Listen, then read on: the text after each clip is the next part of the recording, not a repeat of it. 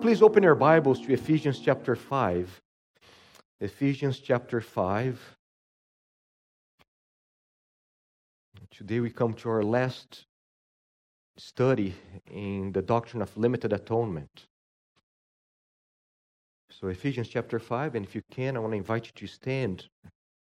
We're going to read verses 1 and 2, and then verses 25 and 26. So here's the word of the Lord.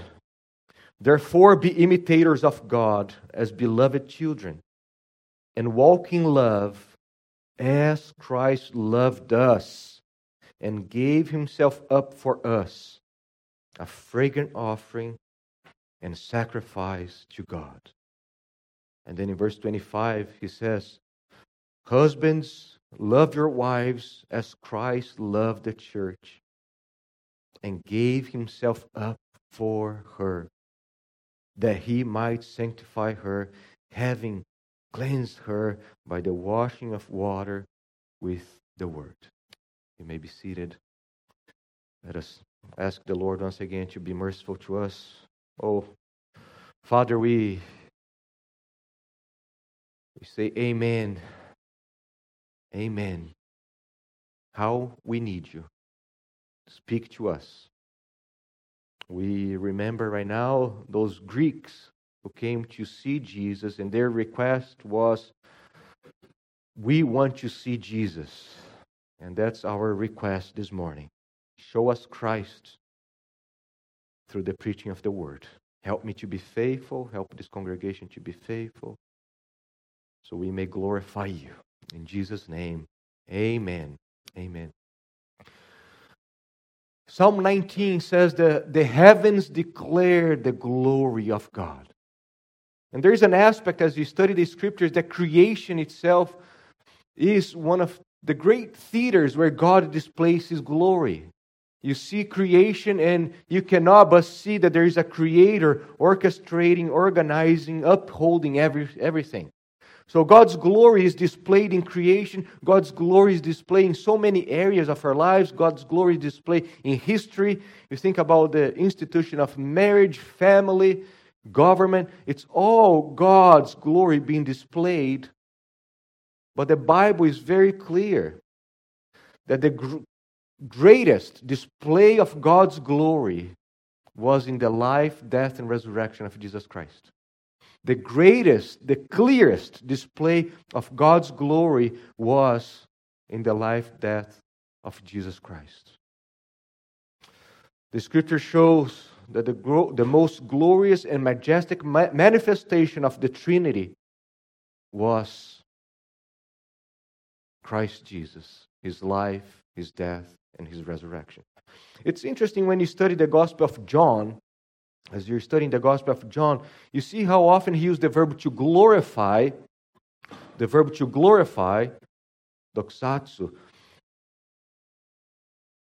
for the life, death, and resurrection of Jesus Christ.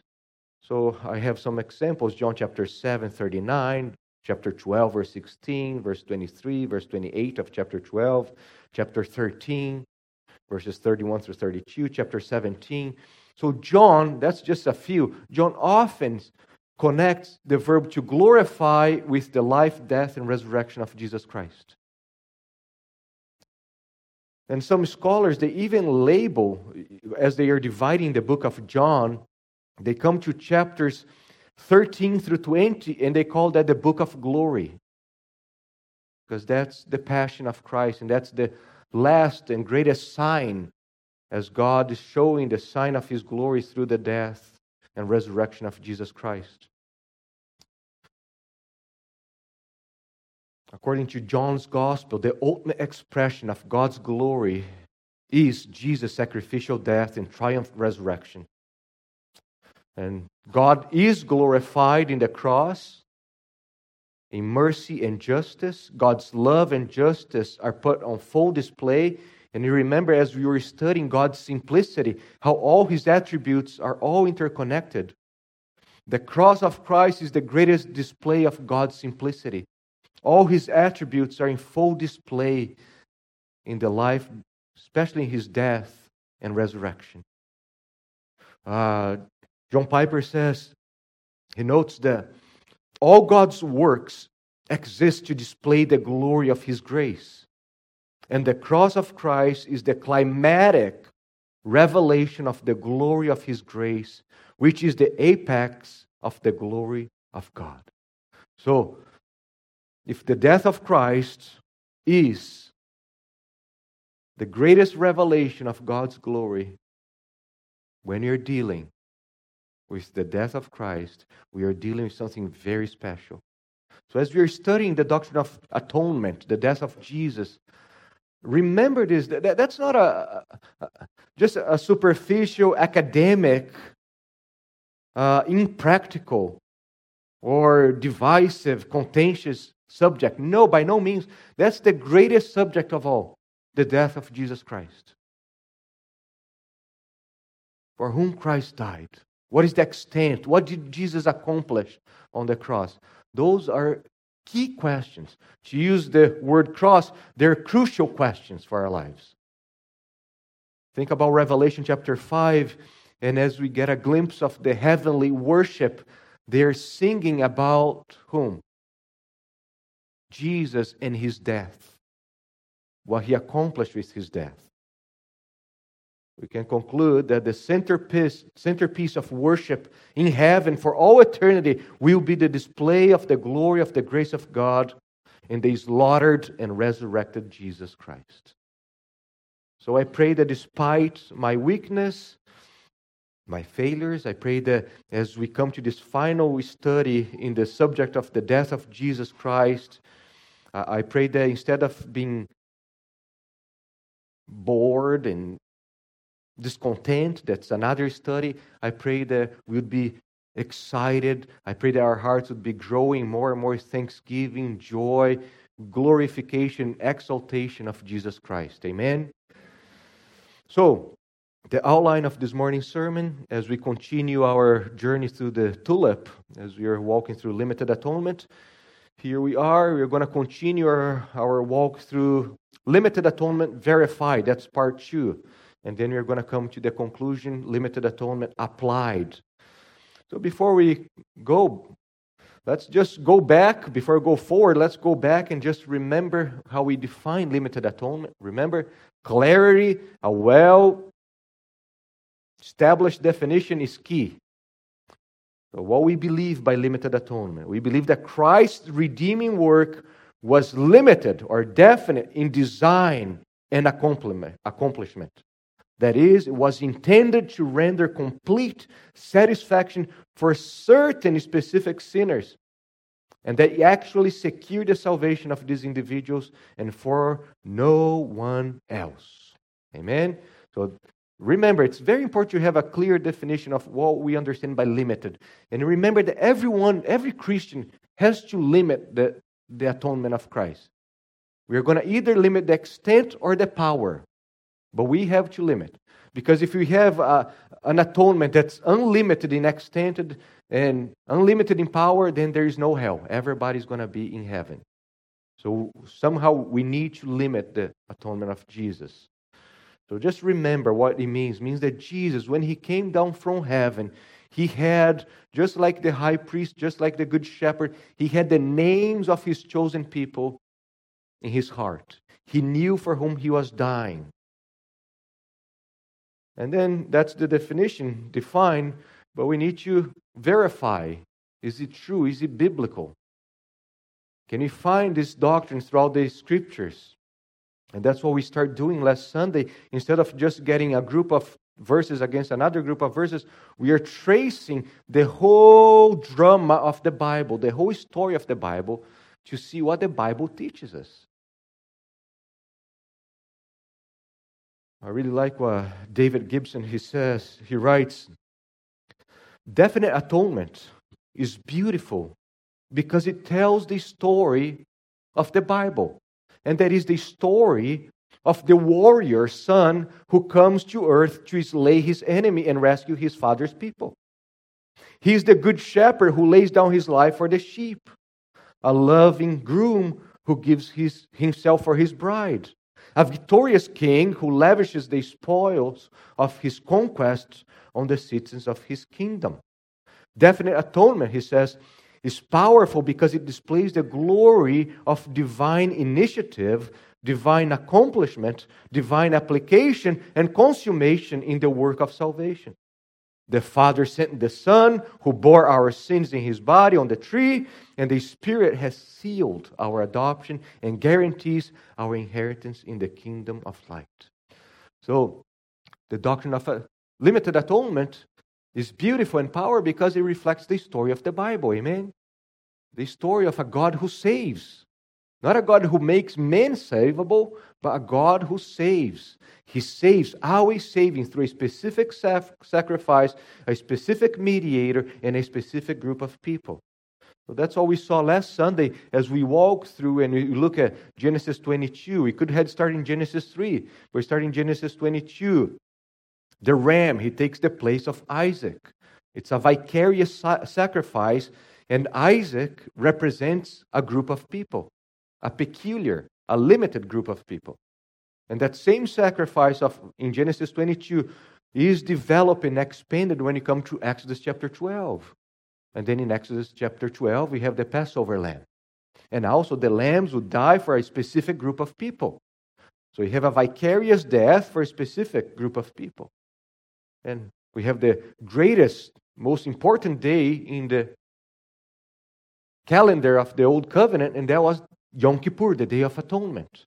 And in the Day of Atonement, you remember, you also have a vicarious sacrifice dying on the place of a specific group of people. We saw the office of the high priest also resembles the doctrine of limited atonement. He's coming for specific people. He has the names engraved on his shoulder. He's bringing into the inner sanctum, the Holy of Holies, the presence of God, a very specific group of people. And then it culminates with Isaiah 53 in the Old Testament, where this messianic figure, he takes all the imageries and all the offices of sacrifice, priest, and he fulfills them himself. And we see how the New Testament applies that to Jesus Christ. So that's where we were, limited atonement now in the New Testament. We walked through Romans last Sunday, and today I have to be very selective, and I want to go to Ephesians. So first of all, let's go to Ephesians. That's the passage we read earlier. So Ephesians chapter 5, verses 1 and 2. And chapter 5 comes after what? Chapter 4. 4 comes after what? 3. 3 comes after. And you go back to chapter 1, and chapter 1 of Ephesians is key. That talks about God choosing us, predestining us. So you have a whole context here, amen? So as we come to chapter 5, Paul says, therefore be imitators of God as beloved children, and walk in love. How? As Christ loved whom? Us. And gave himself up for us. And then what language does he use here? A fragrant offering, sacrificial language. Where's Paul getting this theology of the death of Christ? All from the Old Testament. Look at the object of Christ's sacrificial love. As Christ what? Loved us. Who is the us here? God's people. Go to chapter 1 and you can see. Blessed be the God and Father of our Lord Jesus Christ, who has blessed whom? Us in Christ with every spiritual blessing. Even as He chose us in Him. He predestined us. So the us here is God's chosen people. And then you see how Paul used the language of sacrifice. He loved us and gave Himself up for us, a fragrant offering and sacrifice to God. Brothers and sisters, when you have the understanding of the Old Testament, of sacrifice, offerings, do you ever see the sacrifice and the offerings in the Old Testament being applied to random people outside the covenant? No. So you know, when Paul is using this language, he is grounded, he is rooted in his understanding that the sacrifice was for a very specific group of people. And then in the same chapter, later Paul says, husbands, love your wives as Christ loved the church and gave himself up for her. You see, very similar language of the verses 1 and 2. Gave himself up for her that he might sanctify her, having cleansed her by the washing of the water with the word. And you see that Jesus does not practice polygamy. He's not a polygamous. He has one bride in his heart. He came for one wife, and that wife was the chosen ones of the Father, according to the rest of the scriptures. And know that his death, look at that. Love your wives as Christ loved the church and gave himself up for her. And here, that he might sanctify her. The death of Christ is inseparable from the sanctification. Amen? Those for whom Christ died, they will be sanctified. Those for whom Christ died, they will be sanctified because they will be what? Glorified. Those for whom Christ died, they must be sanctified because the Spirit dwells within them. So if Christ died for everyone, if Christ died for every single person in the world, in the whole universe, then everybody will be sanctified. You cannot split the office and the accomplishments of Christ as, oh no, he died here to save, but that does not imply sanctification. It's a whole package. So, Paul, using the language of the Old Testament, he is very clear that there is a peculiar group of people. Our faithful groom had one bride in his heart when he gave his life for her. So to say that Jesus loved all people equally is very unbiblical. He said, Esau I hate.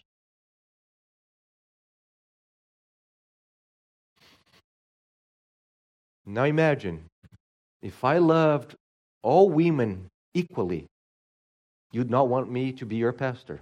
Amen? Because there must be a peculiar love for the bride. And that's exactly how we see in Christ Jesus. He had a peculiar love for his chosen ones. As we move to the book of Hebrews, the book of Hebrews is all about Christ's superiority. How Christ is so much better. Yes, the old was good, but Christ is much better. And Hebrews opens by taking us to the Old Testament. Look at that. After making what? Purification for sins. What is that? But the Day of Atonement. He's the one who is purifying us of our sins. And now, after making purification for sins, Jesus sat down at the right hand of the Majesty on high. And here's the picture of a king and priest. What the author of Hebrews is going to develop and show how Jesus is the great priest, now seated at the right hand of God, and he's doing what on our behalf? Interceding for us. So, the whole book of Hebrews is very, very clear that Jesus Christ, as the great high priest, the better, the most excellent high priest, he also had a very specific group of people in his heart, engraved on his garments as he marched to the cross. The book of Revelation, as we come to the last book of the scriptures in our journey, the book of Revelation, the whole book of Revelation, if you can summarize the book of Revelation, is the triumph of the Lamb through his life, death, and resurrection. That's a summary of the book of Revelation. The triumph, the conquest of the Lamb. So John opens the book of Revelation by saying, to Jesus who loves us and has freed us from our sins by his blood and made us a kingdom, priests to his God and Father. To him be glory and dominion forever and ever. Amen. That's how he opens, by stating the triumphant, powerful, victorious death of Jesus Christ. And then you open your Bibles there to Revelation. Go to Revelation chapter 5.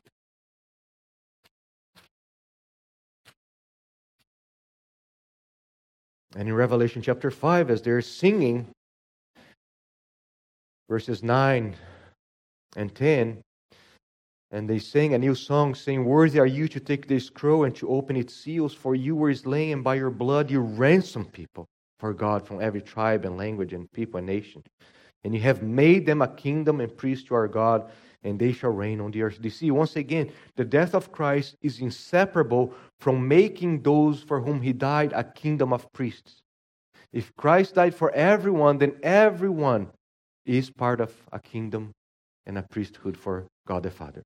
So, but what we see here in Revelation 5 is very similar to what we see in John chapter 1. In John chapter 1, we see John the Baptist saying, "Behold the Lamb of God who takes away the sin of the world."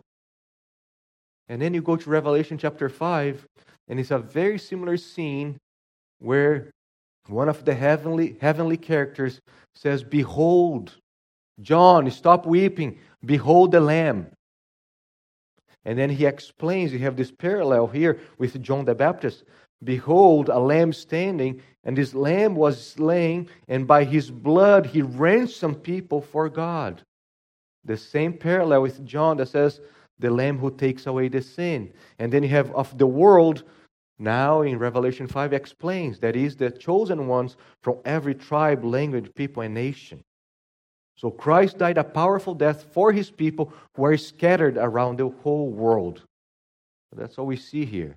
And in heaven, they're singing about Jesus' death. Notice they're not singing, "Worthy are you to take this scroll and to open its seals, for you were slain, and by your blood you make men ransomable." That's not what they're singing. "Praise Jesus, because now you can save yourself. Now you can redeem yourself. You just need to accept Jesus." That's not what they're singing in heaven. No, because he conquered. He conquered, he accomplished, it's done. He's saved. And the only reason why we can choose him is because he first chose us, died for us, forgave us, and the Spirit applied the work in us. So, and it's actually texts such as Revelation chapter 5 that inspired so many missionaries to go, because they knew that Jesus had died for people all over the place, and their duty was to go and proclaim, because the shepherd had his sheep spread all over. Turn with me to Revelation chapter 7. Revelation chapter 7. In Revelation chapter 7, John hears the number of those who were sealed by God. 144,000 sealed from every tribe of the sons of Israel. And where did they receive the seal? In the forehead. And the seal in the forehead is a sign, is a picture of ownership and protection. Okay?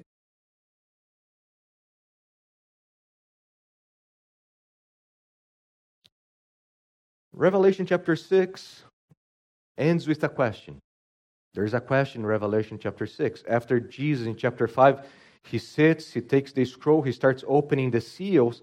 Chapter 6 shows how Jesus is ruling, governing over all creation.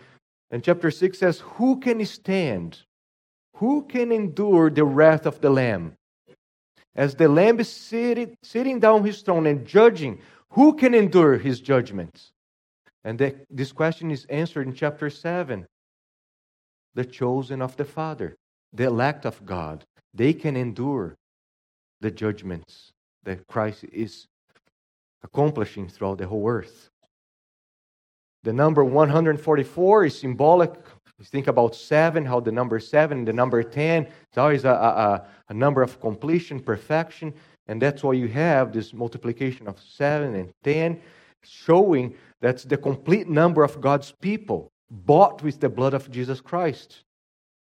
The 144,000 is the church, those who belong to the true Israel, who is Jesus Christ. And notice that the seal comes from God. God is the sovereign one placing the seal. He is the one who has the stamp to seal people. But you see, we could go in so many ways here, but what is important for us is that there is a definite number of people. There is a limited number of people. It's a vast number, but it's limited. That's what he's showing us. Look in chapter 14. Turn with me to chapter 14. And then explains the seal. Then I look, and behold, on Mount Zion stood the Lamb, and with him 144,000 who had what? His name and the Father's name written on their forehead. So what is the seal? What is the seal? The name. The name of the Father and the Son. What does it mean, the name? It means that they belong. When you baptize someone in the name of the Father, of the Son, it's like slaves. They were bought and you belong. Now you have a new name. That's what he's showing. The seal is the name of the Father and of the Son. And in verse 3 says, no one could learn that song except the 144,000 who had been redeemed from the earth. Now you go back to chapter 5, and they're singing about the Lamb who redeemed people from all the four corners of the earth. So it's all connected here. The seal is the name of the Father and the Son on their foreheads, implying the unity of the Trinity in redemption. The ones chosen by the Father are the ones redeemed by Jesus' blood. So God numbers, God knows, and God cares for His own. He knows each of His sheep by name. He knows. So this large and definite number reminds us of the many in Isaiah 53. One more, Revelation 13. Revelation chapter 13.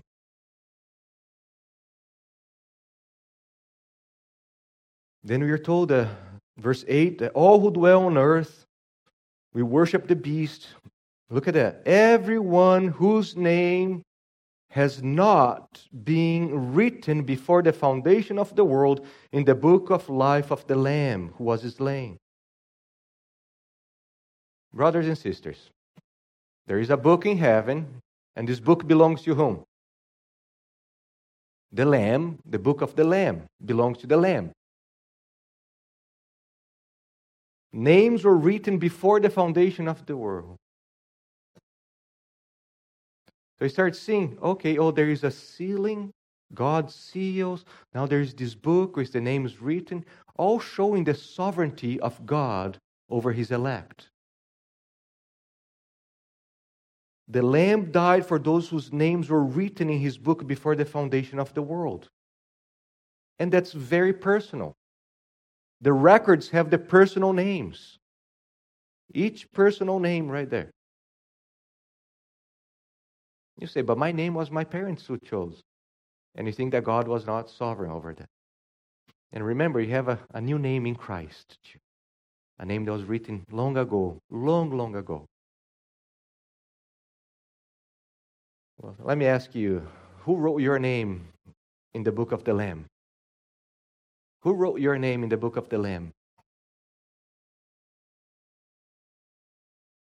Did you write your own name? Before the foundation of the world, you went up there and here, let me put my name here. Who wrote your name? God. Why? Did before the foundation of the world, He looked at you and in eternity future, He saw you in time and said, wow, Hannah, she will choose me one day, so let me put her name here. Or was just His gracious, merciful, undeserving, unconditional election?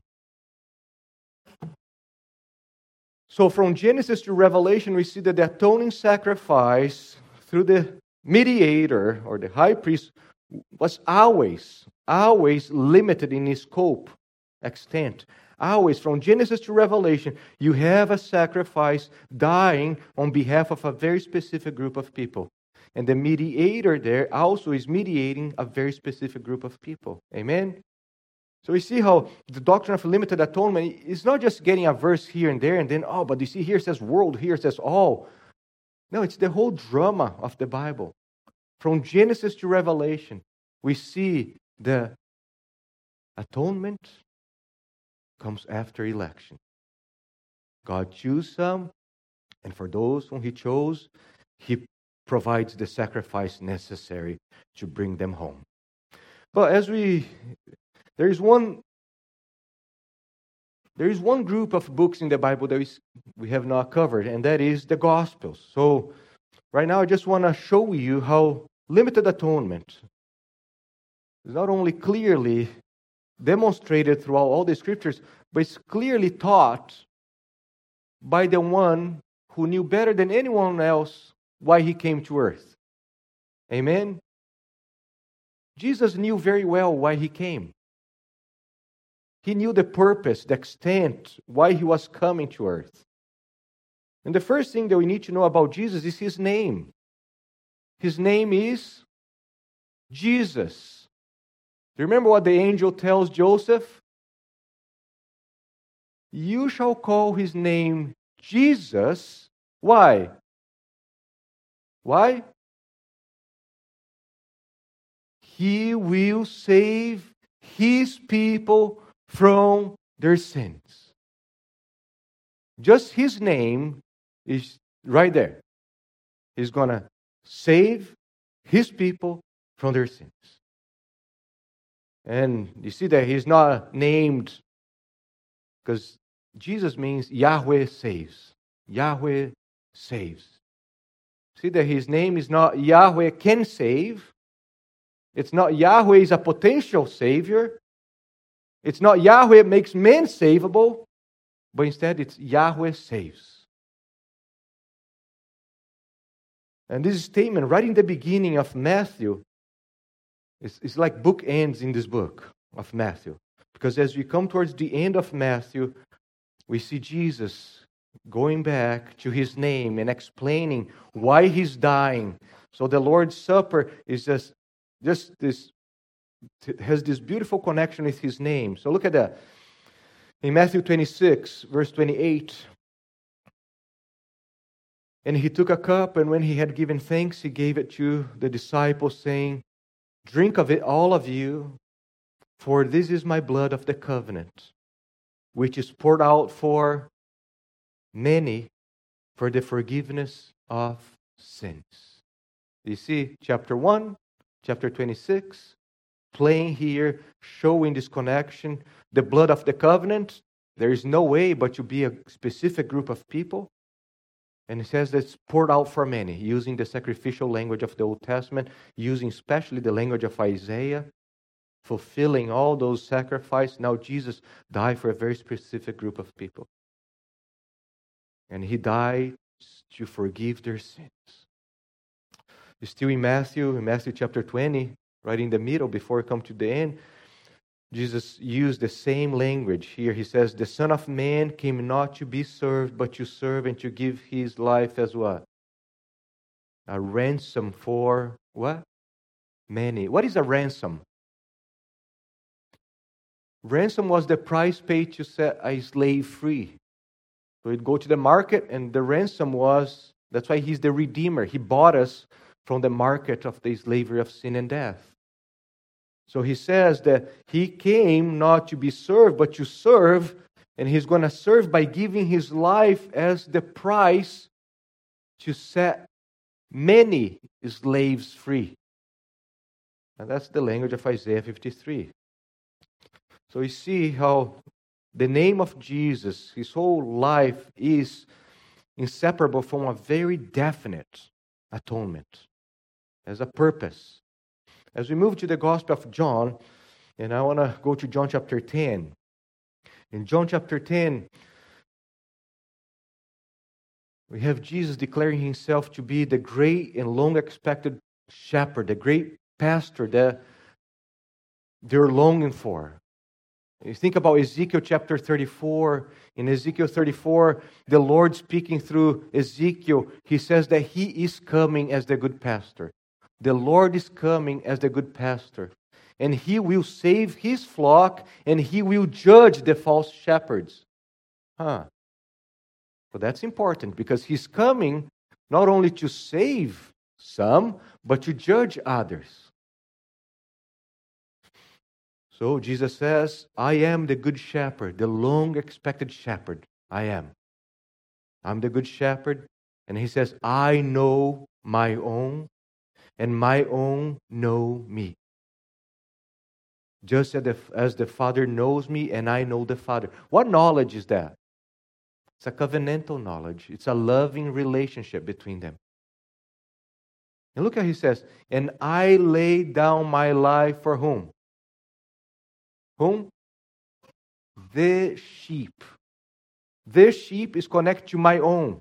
There's a definite article there. The sheep is connected to my own.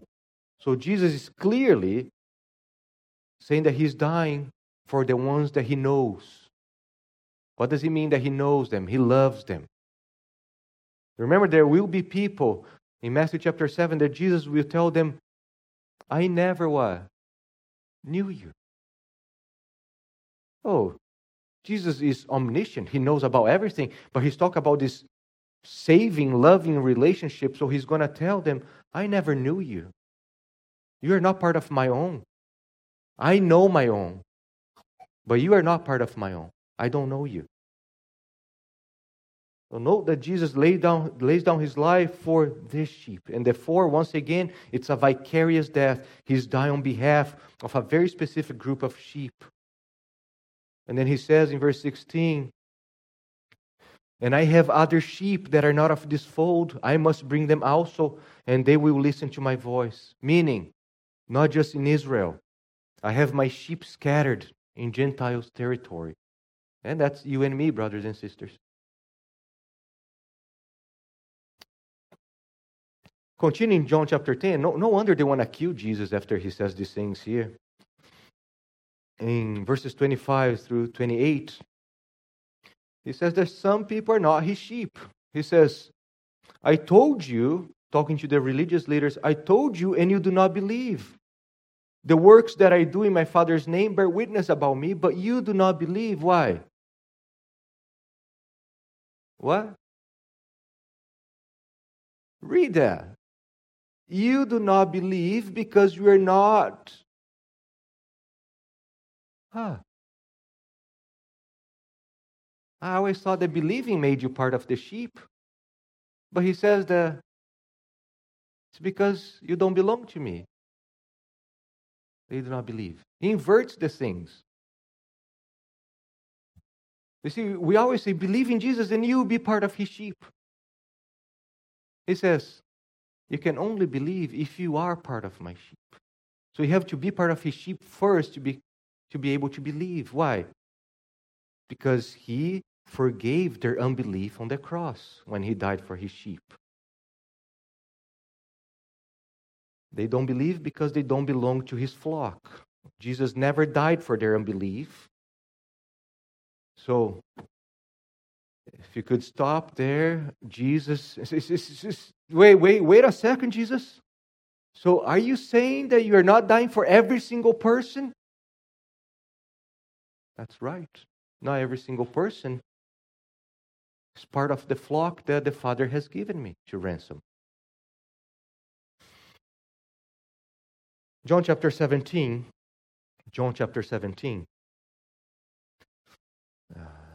This beautiful prayer, Jesus showing Himself even more clearly to be the great high priest. We have the priestly ministry of Jesus here. He's praying for them, and in John 17, remember He says that He has received authority over all mankind. In verse 2, that's so fascinating because He says that the Father has given the Son of Man, and that's Him, all authority over all mankind, but to give eternal life just to the ones chosen by the Father. And then in 17 verse 9, He says, He shows how he is the great high priest. He says, he's praying for them. I'm praying for them, whom the Father has given him. And I'm not praying for the world, but for those whom you have given me, for they are yours. Jesus is not interceding for every single person. Jesus, as the perfect high priest, as the perfect mediator, he has one group of people that he's mediating, interceding, praying for. Therefore, there's a group of people for whom he died. We cannot simply get a knife and cut the priestly ministry of Christ in half. Here's his death, here's his intercession. Now, he died for everybody, but he's just interceding for some. You cannot do that with the ministry of Jesus. He intercedes for those whom he laid down his life for. Stephen Wellum, it's a lengthier quote, but I think it's worth of our attention. He says, the Old Testament priest also served as the guardian of the holy place, the tabernacle, the temple, which maintains the purity and holiness of Israel. The priestly duty then included a defensive posture towards anyone who attempted to enter God's house in a known prescribed way. So there are parts in the Old Testament where you see the priest executing judgment for people trying to enter where they should not be at. He says, this too was part of the design of the priesthood, to mediate God's presence to the people, to protect the people from God's wrath, and to avenge the enemies of God, beginning with the house of Israel. In this defensive posture, it's difficult to think that the priest represents those he stands against in judgment. Amen? If he's standing against them, he cannot be protecting them. He says, in fact, this theme is strongly emphasizing Christ's work. Our Lord is zealous for God's house. He lays down his life for his sheep and friends, and simultaneously crushes the head of Satan and all those who belong to him. So this priestly ministry in the Old Testament is, in a much greater way, fulfilled by Christ, who is also not only saving, protecting, mediating, but he's defending and attacking God's enemies. He says, as our great high priest, Jesus brings redemption to his people and judgment upon his enemies. But if so, then the atonement is an act of salvation and judgment, not merely a general atonement for all. And that's something that we forget about the priestly ministry. He had an aspect of defense, protection. And suddenly when you come to Jesus, we want to paint this Jesus as this guy who has no affiliation whatsoever with protection, judgment. When he died, he died not only to save, but to judge also. Amen? When he died not only to save, but to judge. Fulfilling his role as the great high priest. And then the last verse is in John chapter 19. In John chapter 19, we have Jesus' last words. As he's hanging on the cross, his last words are what? It's finished. It's finished. And you got to understand how the beginning of the prophecy of the great servant of the Lord in Isaiah 52 says, my servant will succeed. My servant will succeed. Some translation says he will act wisely, and the idea there is of a warrior acting wise in battle and conquering. Now Jesus declares that he succeeded indeed. He finished the battle, and the transaction was paid in full. It's finished. If you believe in an unlimited atonement, then when Jesus says it's finished, it's actually what? It's just the beginning. Now it's up to you guys. It's the beginning of your salvation. But when he says it's finished, it's because it's accomplished. I finished the work. I guarantee the job that the Father gave me is accomplished. The transaction is paid in full. And let us not think that Jesus paid for some whom he will not receive. Jesus was not shortchanged. Those whom He died for, He will keep them and will give to the Father in heaven. He did not lose any. He said He's not going to lose any. He did not lose any. That's why if you believe that Jesus died for people in hell, when He says it's finished, then we have a serious problem here. Then He lost some people. And He said He would not lose any. So, I love what Hamilton and Vickers says. They say, Jesus make the sweetest, most triumphant, most comforting declaration that human ears could ever hear. It's finished. The righteous life has been lived. The greatest demonstration of humility and love has been accomplished. Perfect obedience to every righteous requirement of the Father has been maintained. The full measure of the Father's wrath has been poured out. The cup has been drained to the dregs. The penalty for sin has been paid. The substitute has taken the place of His people. Atonement has been made for every one of their innumerable transgressions. The saints have been made clean.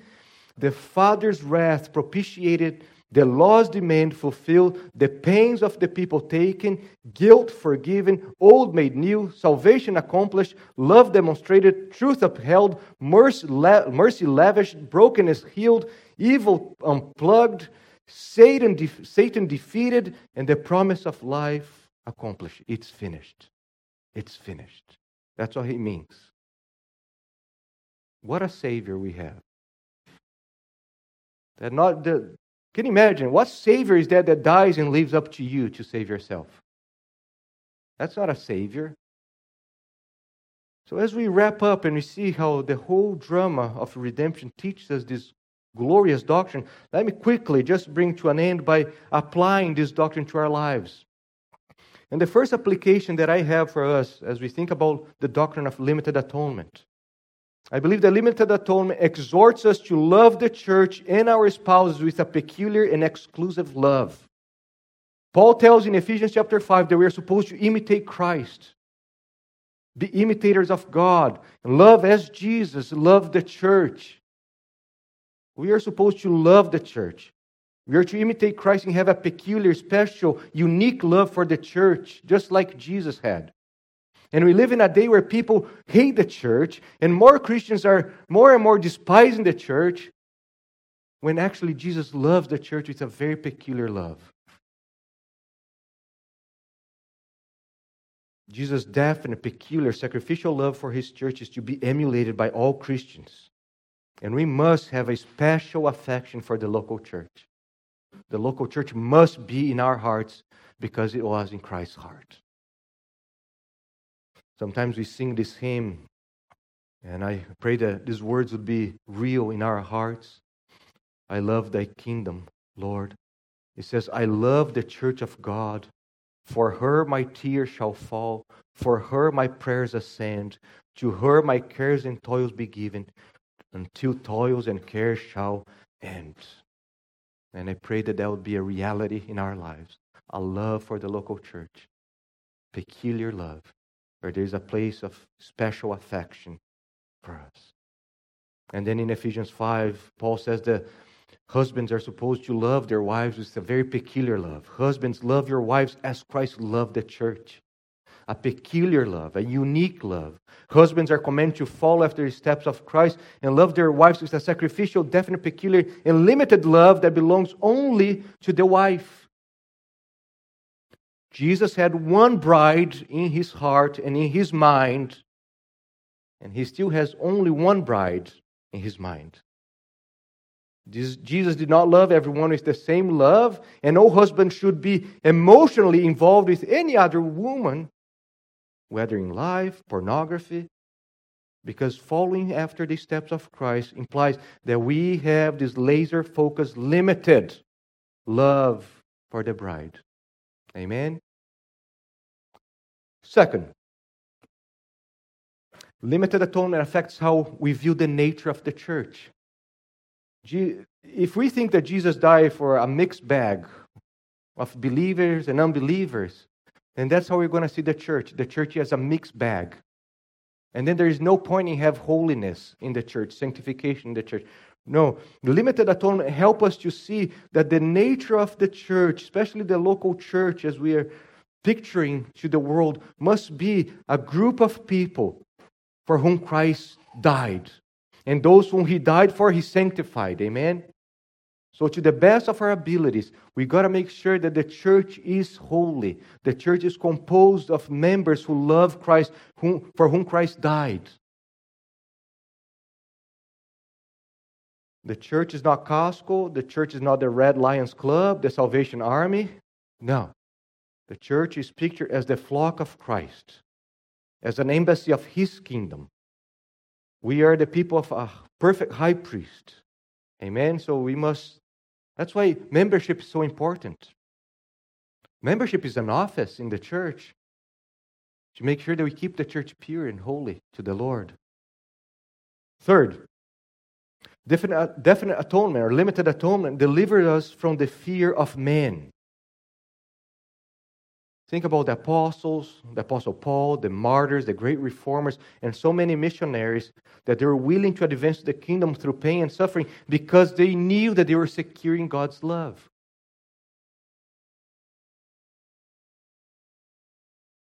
Before we were created, our sovereign God had our names already written in the book of the Lamb.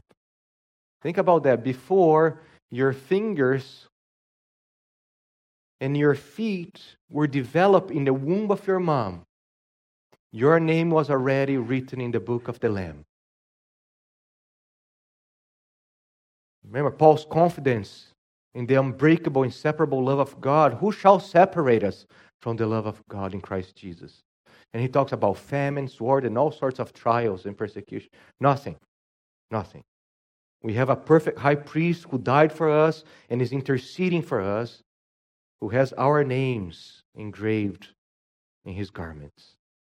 Fourth, limited atonement encourages and motivates missions.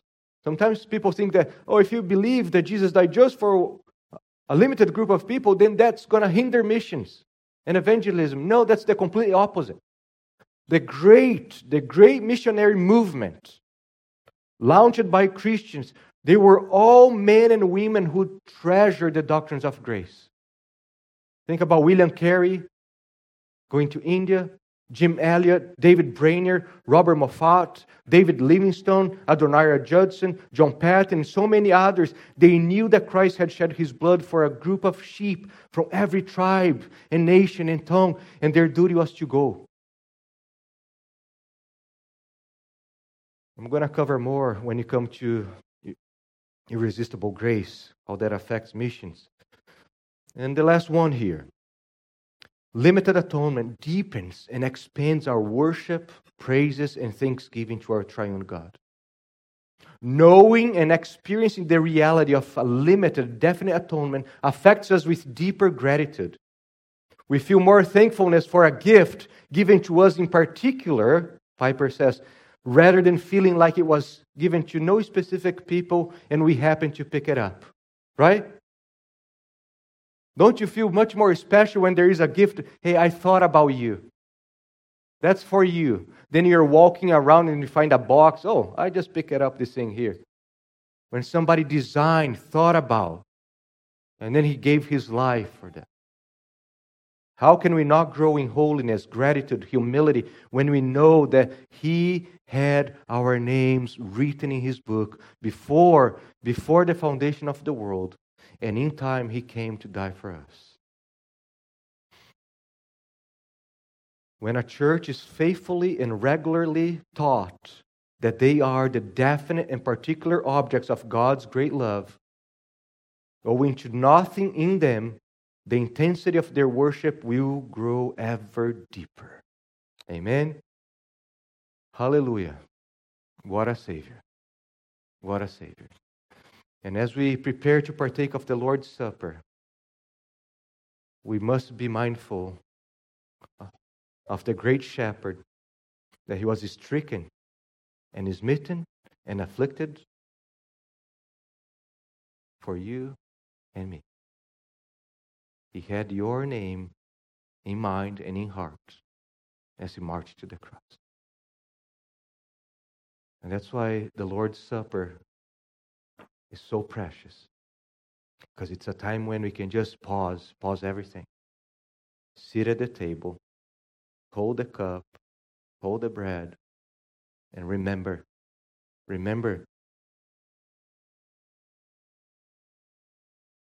that He had the names right there on the table. Before we ever came to the table, He had the name there. Elizabeth, He had the name Cheryl, He had the name Jose. It was all on the table there. And now we can come and we have a place in the table with our names because of His great mercy and kindness towards us. Amen. Father, I pray that our worship would grow deeper and deeper as we learn about the death of Jesus on our behalf. And Lord, as we approach your table, I pray that we approach your table with much joy, gratitude, thanksgiving, and humility. Remembering the glorious Savior that we have. I pray your blessing upon this time as we celebrate this beautiful ordinance. Help us to partake in a way that glorifies your name, Lord. Thank you for having our names assigned before we're ever conceived, created. And it's all because of your mercy. If you had not chosen us, we could never have chosen you.